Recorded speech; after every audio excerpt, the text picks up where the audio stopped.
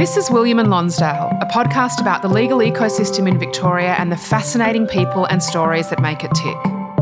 It's fair to say that our guest this week, Arushan Pillay, was more than a little surprised when he received a call 12 months ago from Attorney General Jill Hennessy offering him a position as a judge of the County Court of Victoria. As we'll hear, Judge Pillay's lifelong pursuit of knowledge and insight made him the perfect candidate to serve our community. He has actively sought mentors throughout his life and been influenced by leaders near and far, including the great Muhammad Ali. He crept into my consciousness. I read some books about him when I was a young teenager, and he inspired me. He inspired me greatly. He was a young black man who faced prejudice where he grew up. And one of the things that I think I took from him was always that he decided to stand up for what he believed in. And I took a lot from the fact that he refused to go to the Vietnam War. I took a lot from that. And in some ways that is a lesson you learn from lots of other people, that you, one, have to stand up for what you believe in. And when you do that, you have to be prepared to give things away. And he gave a lot away at that time. And I thought, what is it that you can do to change a system like that? What is it can you do to try to deal with injustice in the world? And I was hopeless at maths, so I was never going to do science and I was never going to do medicine, so law was it.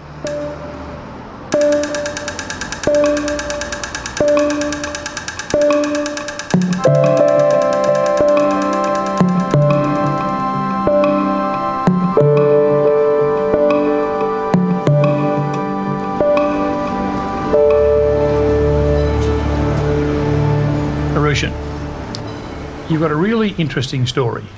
Your family is Tamil, Indian, born in South Africa. You grew up in Tasmania. Take us back to your early childhood in South Africa and tell us about that, and tell us about how you got to Tasmania. Well, I was born in 1971. My family by that stage had been in South Africa since the late 1800s. We were part of a big wave of migration from the southern part of India through Mauritius and then to South Africa.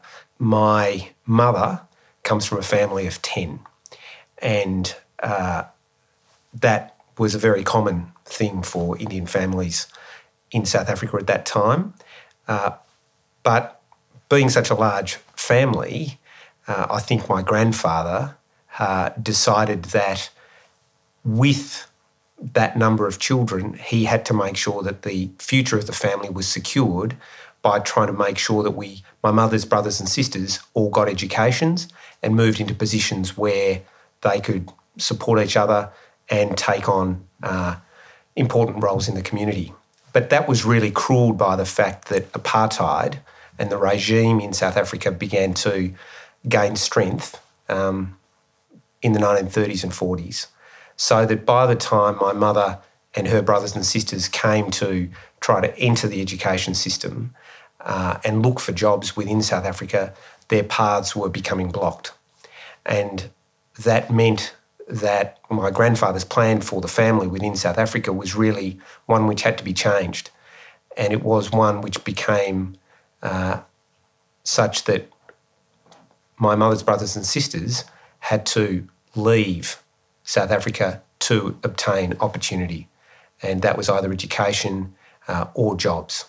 So really, me leaving South Africa in 1976 was part of this amended plan that my grandfather had come up with to get us out of South Africa so that we could get opportunity, we could get education, and we could succeed in life. And at this time, your father had died. He died when you were a young child? He did. My father was a mechanic. He died in 1974. So you're a 3-year-old? Yes, that's right. And he died of various different ailments. But by that stage, my mother and my father, for that matter, had decided that we were going to leave. And that's why she went on with the plan to look for another place to go, and that ended up being Australia, and Tasmania in particular. Why Tasmania? It's not someone that would immediately spring to mind as a destination to emigrate to. What had happened was that my mother's two eldest brothers they had been sent to India in the 60s to obtain education in India, one as a doctor, one as a dentist. And they had been accepted into Australia, but on a limited basis. They had been accepted on the basis that they would go and practice in regional communities, in particular on the east coast of Tasmania. But once they were there, they, seeing what had happened to my mother, decided that they would sponsor her to come out. And so Tasmania was it for the Naidu family at that stage, or the Pillay family for me. So you're a 5 or 6 year old, you come to this strange country, Australia. What was it like? There weren't many Indian South African kids in Tasmania in the 1970s. No, but I was very lucky. I mean, I had my cousins who were down on the east coast, and then I also had one of my uncles. He moved back to Launceston, and he had 3 girls, and they were about the same age as I am. And so I was very lucky in that sense because I had some family. But it's true, we were in the vast minority in the Tasmanian community. There weren't many Indians at all, certainly not in Launceston. So we were pretty much it. I think there was one other family, Indian family, and there was a Sri Lankan family. And that was the South Asian community as far as I could tell. And so what about school? You're the only Indian kid or the only Indian kids with your cousins in the school. A normal school life, or was there any discrimination or anything different about, or was it just you were unaware, the other kids were unaware, we just got on with going to school? After, I think, 2 years, my cousins left and they went back to Zimbabwe.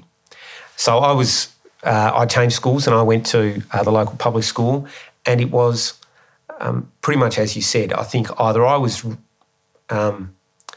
quite unaware or the other kids were unaware, but I look back on it and I think it was a fairly uneventful sort of time. It was a wonderful time, but it wasn't marred with great episodes of racism. I certainly had those moments when I was either picked on or called out for being different, but I had a great group of friends and they always stuck up for me, and that's one of the things that I always look back on really fondly about, because I think at those moments when you experience racism or you experience being picked on for being different, what comes with it is an incredible feeling of loneliness.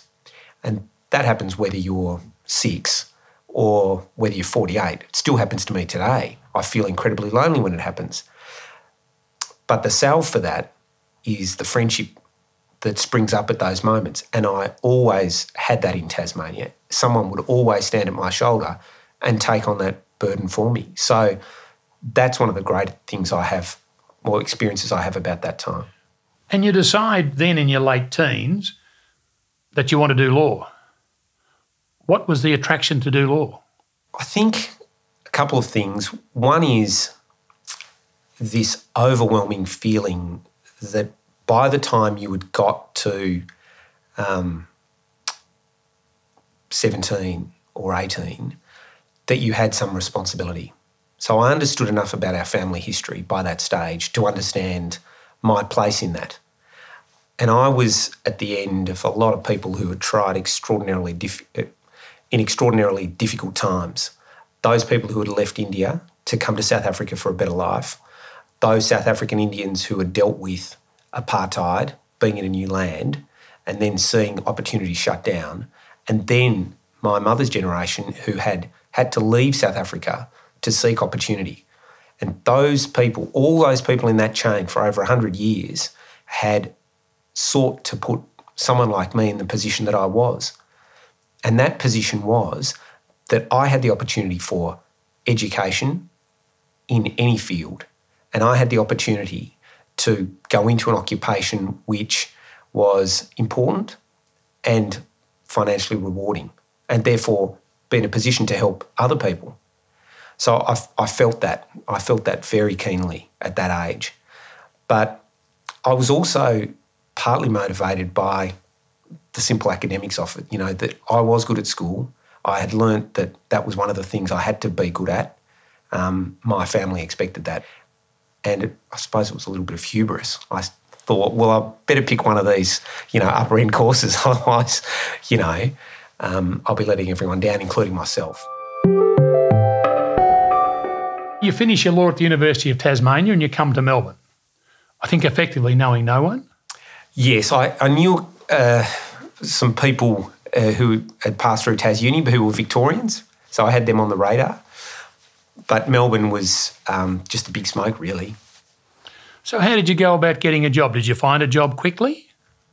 No, I'd realised in my final year of university in Tasmania that I didn't really want to stay there. It was a small place. It was not really going to offer me a great many opportunities. And I was feeling very isolated. I was feeling very different to everyone in Tasmania. And I wanted to be in a place where it was racially and ethnically diverse. I liked the politics in Melbourne, and the people I'd met who'd come to Tasmania from Victoria made me realise that Melbourne was a very dynamic place. And that's what I'd felt when I'd come here a few times. So I decided, look, I've got to get out. And so I'd applied for all these jobs across all of Victoria.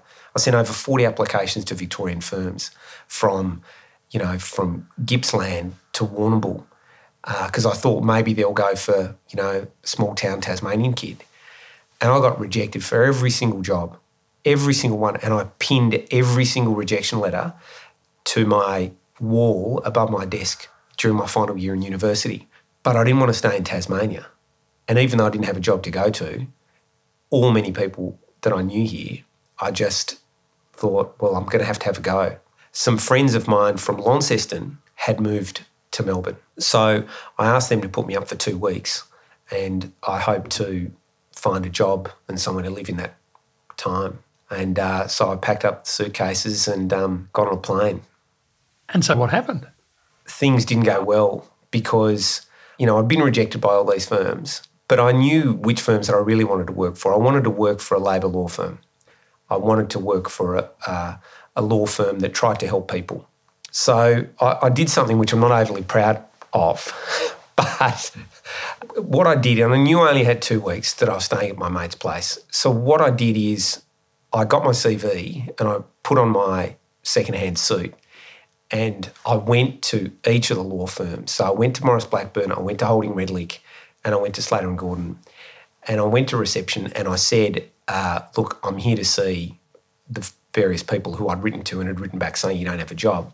When I got to see them, I said to them, oh, look, I'm the guy from Tasmania. You were very nice in your rejection letter and you said that if I ever came to Melbourne, I should look you up to have a chat. And I'm here now. My thinking was, look, if I can just meet them, then maybe something will happen. But it didn't. It just didn't. I remember the guy from Maurice Blackburn, he said to me, oh, I'm not sure that I wrote that in my letter. And I remember walking out at the end of that day just going, oh, my God, I can't believe I've lied to all these people. But anyway, I don't know about lied, fudged it a bit. Yeah, well, I didn't feel particularly good and it didn't really help me. But so then I just, I went back and had to go to the dole office and register for the dole. So, what else do you do? So hang on, but you do finish up. We're sitting here in your chambers in the County Court of Victoria and you are a judge. Yes. Something must have happened, Arushan. What happened? It did. Well, a couple of super fortuitous things happened. These are the days when there's no mobile phone. So I'm schlepping around Fitzroy trying to get into the dole office and see people and, I'm losing my glasses and things aren't going right. But there's then a message that my mother phones up with and she said, these people have just contacted me looking for you and it's the people from the Leo Cusson Institute. And they say, look, we know you didn't get into Leo Cusson, but someone's just dropped out. If you would like a place, you'll have to come tomorrow. Can you do that? Then while I'm at Leo Cusson, I get a phone call from Slater and Gordon to say, we've been trying to get in contact with you. Would you like to come in and have an interview? And the stars just at that moment aligned. And surely you put that down to your persistence. Your persistence paid off. No. There may have been a bit of fudging in there, but your persistence paid off. No, that is absolute out and out pure luck. People who are persistent tend to have more luck than people who aren't, is my experience, Arushan. But I'll tell you what then happened, Michael, because I'll tell you why it was pure luck. So I get the call, I go in to see Slater and Gordon, and I have an interview with them. And you know what they say? You were very close, but no thanks. This is like a thriller. We want to get the answer. Well, one of my mates ends up working for one of the unions, and he says to me, look, you know, things aren't going well for you. I'll take you out. So we go out and we have some drinks, and I'm talking to one of his mates who works at the union, and he says, well, give me your CV. We'll see what happens. I'll pass it around. And a month later, I get a phone call from Slater and Gordon. They say, oh, we'd just like to know, would you like to come in and have an interview? And it must have been from a completely different area than the ones who had said it the first time. But this time I've got what I think is a foot in the door, because I go and have the interview, and at the end of the interview, I'm fairly certain that things are as before, which is that they're going to say, no thanks. But I say to them, at Leo Cusson, I've got to do 3 weeks work experience. Why don't you let me come and do work experience for you for 3 weeks and you can see how it is? And they say, all right. And that was it. And so you've got your foot on the first rung of the ladder as a young solicitor. What was it like being a young solicitor for a large firm like Slater and Gordon back then in the mid to late 90s? It was wonderful. I mean, the people were just fantastic. It was almost everything I could dream about. I was working at that stage for a firm which had just come out of Octetti, the big case against BHP. They were litigators who did important work, and the people that I met there were from all different sorts of backgrounds, which is not what you get in Tasmania. So I was working with, you know, people from Italian backgrounds, Greek backgrounds, Maltese backgrounds, and it was wonderful to learn about those sorts of people. And I say it and it sounds really strange, but those sort of people from different migrant backgrounds were not really part of my life. And they weren't practising law in Tasmania? No, they weren't really at law school. They weren't in Launceston amongst my friendship group. So it opened my eyes to many things, those people. And it was a political place too, because at that stage, government federally had just changed, the waterfront dispute was on. So it was a wonderful time to be there for those people. But the work itself, that really opened my eyes. That it was just such a privilege to be put into that position. It was definitely hard work, and just to paint a picture off it for you, I mean, I was sitting in an office on the first floor above the Footscray Mall. There were crowds of people from all different backgrounds walking up and down that street that I had never seen before. But the people who would come up the stairs to our offices were generally from hard-working migrant backgrounds. They worked manual jobs in situations which I couldn't even contemplate to give their families opportunities, which I could relate to. But they came to me as this junior lawyer in their moment of need. You know, they had workers' compensation claims. They had injuries which might have derailed their futures and their families' futures forever. And here I am, this little kid out of Tasmania, entrusted to look after their rights at this critical time. It was just an incredible privilege, and I loved it. And this next step in your career intrigues me because you've worked hard to get a job, you've given a job at Slater and Gordon which you love, and you work hard at that job, but then you moved to Vanuatu working for an Australian aid agency. How did that come about? I squarely blame my mother for that. She has this uncanny ability to pop up at these strange times in life and suggest things to me. So, for example, halfway through year 12, she knew that I was academically going well and that I wanted to go to university. And she sat me down and she said, look, I'd really like you to think about a career as a television cameraman. And I still remember this conversation because we were outside the pet shop at Five Ways in Kings Meadows when she said it, and it was just so strange. But she said it to me, I think, because she wanted me to know that it's okay to think about different things and it's okay to have different experiences, even though there's this weight of history, there's this weight of family expectation that is pushing us towards a certain path. And I think she wanted me to know that she wouldn't be too worried if I did decide to become a TV cameraman, though secretly she wanted me to be a lawyer. And this moment as well, I think, arose for her because she could see that though I loved Melbourne and though I loved my work, it was a heavy toll. And I had struggled with that at times. You were working long hours? I was working long hours. And most days in the week, you're probably not having a full weekend off? No. And all the standard things which you get as a young practitioner as well, you are not sure how to deal with the stress. So you start preparing even earlier. You start getting ready on Sunday afternoon. You get in that extra hour or half an hour earlier. You don't want to be the first one to leave. You forget sport and friends and relationships. You focus on your work because you're so pleased to be in that situation that you want to do it right. And I became really unhappy, so unhappy and so out of balance that I had to go and see a counsellor. And that was arranged for me by the firm.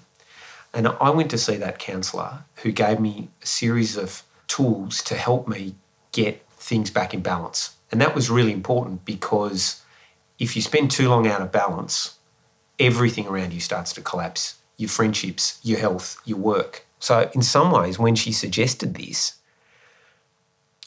I was really ready for it. Why would your mother have known anything about Vanuatu and an opportunity there? The way it came about is she cut out from the Examiner, which is our local paper in Launceston, a picture of, I think it was a carpenter who'd been to Vanuatu and he'd built some stuff there. But he'd been part of this program called the Australian Youth Ambassadors Program. And he'd come back to Launceston and he'd raved about it, and the Examiner had written it up. And underneath it or near it, there was an advert for applicants for the program. So she sent this all to me and said, why don't you think about doing this? I can understand a carpenter going there and making things. What can a lawyer do in Vanuatu that is of help to the Vanuatu people? That is still a question that I struggle with today because my experience was in personal injuries, and I went there as the principal solicitor to the Public Service Administration for Vanuatu. So I worked in administrative law. And let me tell you, I didn't know a lot about administrative law. But you kept a textbook handy, I assume? I did. And did it have the desired effect of giving you a break, giving you time to rebuild your energies, regenerate your enthusiasm, and then also take stock of where you were in your career and what you wanted to do? Absolutely. Vanuatu is a pretty small place. It's idyllic and it lends itself to sloth. So I spent a lot of time talking to people, going to the beach by myself, thinking, and that was really outstanding. It's just great. It solidified a lot of things in my mind, gave me my energy back, and I started to think about my future. So back you come. How soon after that did you go to the bar? I came to the bar and read in August 2003. So I signed the role in November 2003. And who was your mentor? Christine Hanscom. She was my mentor for the first 4 or 5 months, and then she took Silk. And then she made an arrangement for me to transfer to David Neal, and I finished my reading with him in 2004.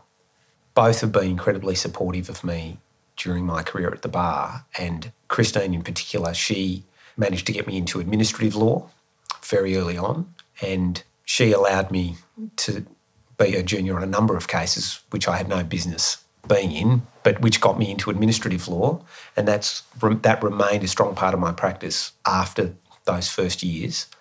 And then in 2008, I approached David Neal because a set of chambers had come up on his floor, and he said to me, well, if you come onto the floor, I'll get you some occupational health and safety criminal work. And he did. And that became another really substantial part of my practice. So those two people were extremely helpful, extraordinarily helpful in broadening my practice. You've mentioned business plans. Were they a tool which you used throughout your career as a barrister? Did you identify goals that you wanted to achieve and did you work towards achieving them? Yes, I've always used business plans from the moment when I started at the bar, because I viewed starting at the bar as being starting a small business, and I needed to plot a course for that business. But after 3 or 4 years, my wife and I had our first child, and we have 2 children. And so the business plans evolved from being simply about the business to being about the way I was going to conduct life. So my business plan started to build in my time to make sure that I looked after my children, my relationship with my wife and myself. So it became more an organisational plan for how we were going to move forward as a family, because I became very concerned that the mistakes I'd made as a junior solicitor were being replicated as a junior barrister. So I, since that time, had tried to keep all the things in my life in balance so that I could live a good life, a life that I enjoyed. Once I started at the bar, it was all consuming and the same things started to happen. Unbalance, work became too dominant. And once you have children and a relationship, you have to create very specific time for those things as well. And so I also at the bar had got to the point where I needed some counselling, and I've taken that opportunity up on several occasions. It helps to get things back in balance for me, and the business plan or the life plan became an integral part of that. Can you tell us what those tools were which you took up at that time and you've continued to use? Yes. So one of the things was to recognise the important things in your life. And that, for me, is simply writing them down. And then working out for all those things, how happy am I about each of those things? An example is I enjoy sport. So at the moment, am I doing enough sport or am I doing enough exercise? And if I rank that 2 out of 10, then I know that that's not where it needs to be. It needs to be, somewhere between 5 and 10, preferably closer to 10. And that's what you try to get with all the areas in your life. So am I spending enough time with my wife? Am I spending enough time with my kids? And so it's just a very quick way of working out where the imbalances are. William and Lonsdale is brought to you by Greenslist, one of the leading multidisciplinary barristers lists in Australia. Greenslist believe in promoting conversation around the ideas and issues that shape not only our legal system, but our wider community.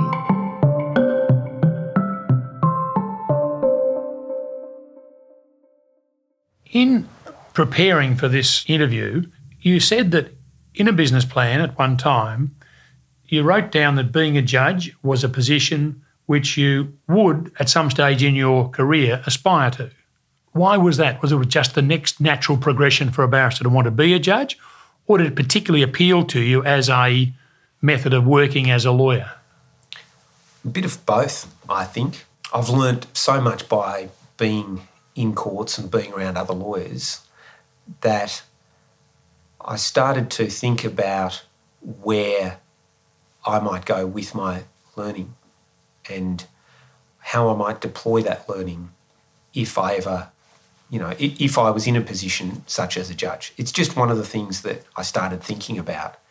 And then I thought to myself, as I stayed in the law and stayed as a barrister, I thought, what are the natural progressions for me over the next 15 or 20 years? And that's why it came up. And I became more confident in writing that down into my business plan, my life plan, because I thought with the experience that I've gained, with the knowledge, I think I could do that job and I could do it well. There's a big difference between writing down a goal and having it fulfilled.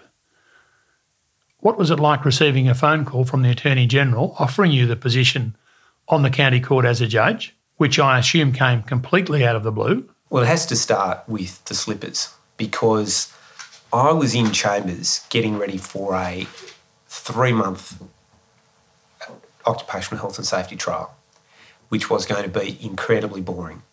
I was the second junior.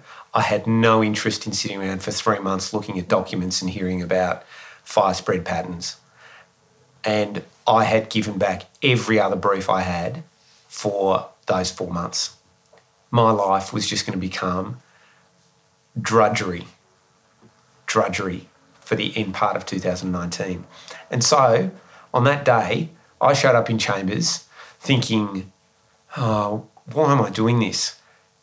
Put on my slippers, and rather than do any work, I decided to go and get a cup of tea because I was so bored at 9:05. So I'm swanning around the kitchen in chambers in my slippers, getting a cup of tea and chatting to people, when I hear the phone ring in my chambers on the mobile. So I'm standing at my window looking over the Supreme Court in my slippers when I hear the message that it's the Attorney General. And at that point, I just started shaking. And she left her mobile number to return the call, and I just couldn't remember the numbers. I kept playing the message back and back and back, kept writing down 04. Then my mind would spin and I couldn't write down the rest of the numbers. I played it 5 or 6 times. But the thing I remember about that day and that moment are my slippers. So you've accepted it. You quickly start as a judge, which is what happens when people are offered a position. They immediately terminate their practice and promptly commence as a judge. When a barrister commences, there's a 9-month reading period. You sit in the chambers of your mentor, in your case, Christine Hanscom and David Neal, for that 9-month period, working under their supervision. You can go to them ask them questions and get advice. And is there a similar system for judges?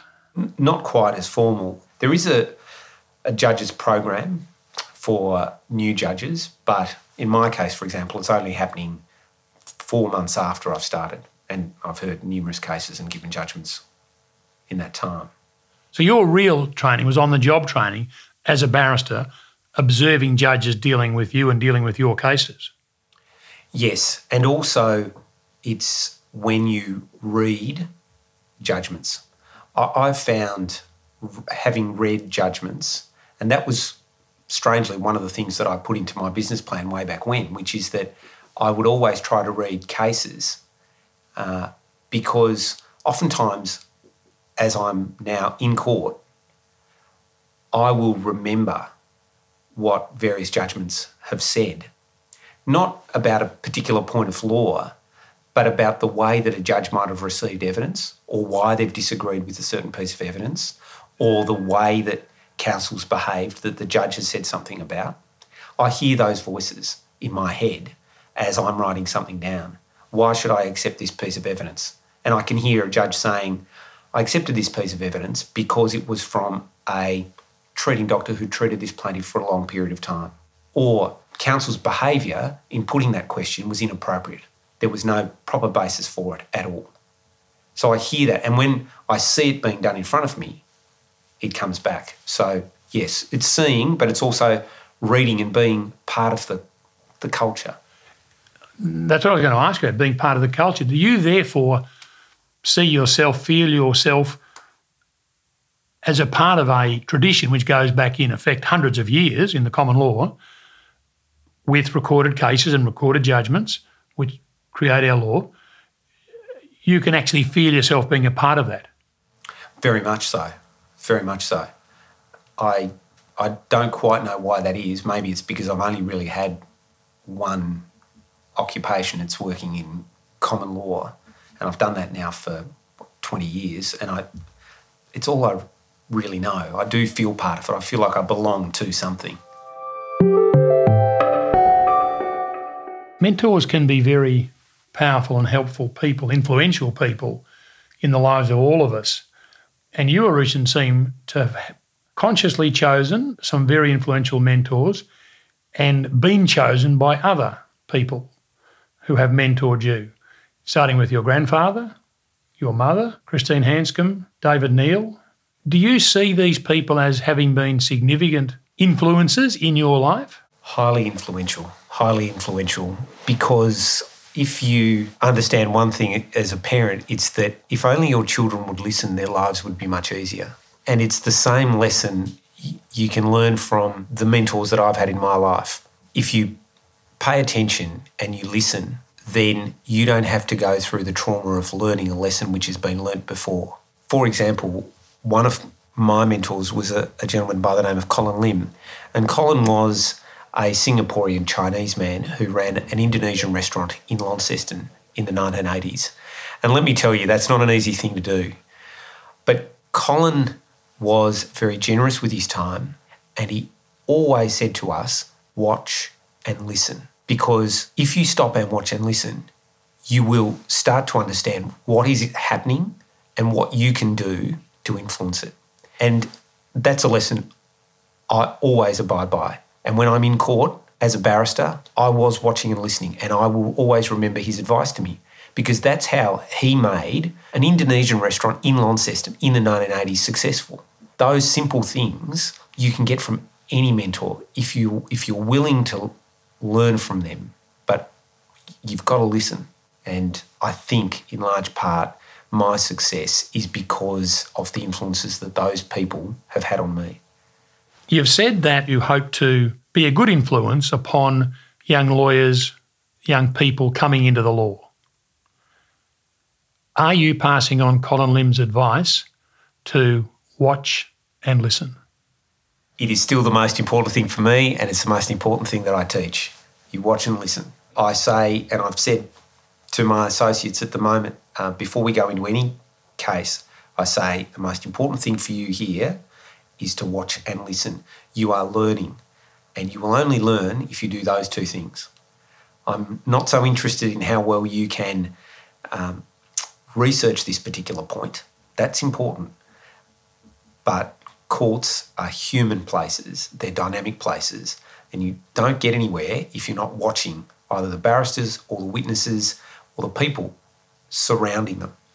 So that is the key, watch and listen.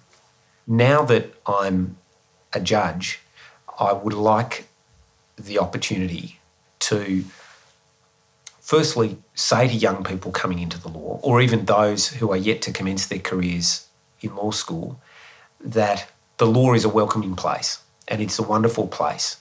And if I can help them understand that there's a place for them, no matter what their background, no matter what the colour of their skin, no matter whether they speak English or not, the law offers you opportunities.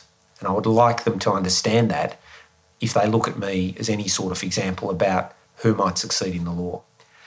And then on a more intimate level, with my associates in particular, who are young people out of law school, I would like to think that their first experiences in law are wonderful ones, where you can talk not just about the immediate case, but the fact that the law is one of those binding forces in our community and is a force which can be really positive if we practice law properly. I think we could all learn from that great advice from Colin Lim. So thank you for sharing it with us, Arushan. Thank you for allowing us to speak with you today here in the County Court of Victoria, and good luck with the rest of what has been so far a fascinating career.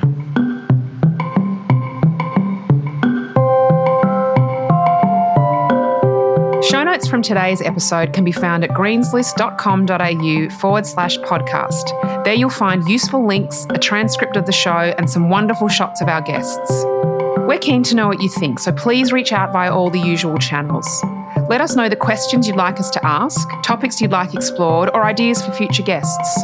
If you're enjoying Lives in the Law, please tell your networks and subscribe, rate and review the show. It really helps others find out about us. Our show is produced by me, Catherine Green, recorded and mixed by Alex McFarlane, who also wrote and performed all the music for the series. We are coming to you this week and every week from the iconic County Court of Victoria on the corner of William and Lonsdale Streets in our beautiful city of Melbourne. We acknowledge the Wurundjeri people of the Kulin Nation as the traditional custodians of this land and pay our respects to their elders, past, present and emerging. There is no doubt that conversations about justice have been taking place on this land for thousands of years, and we are privileged to continue this discussion here today.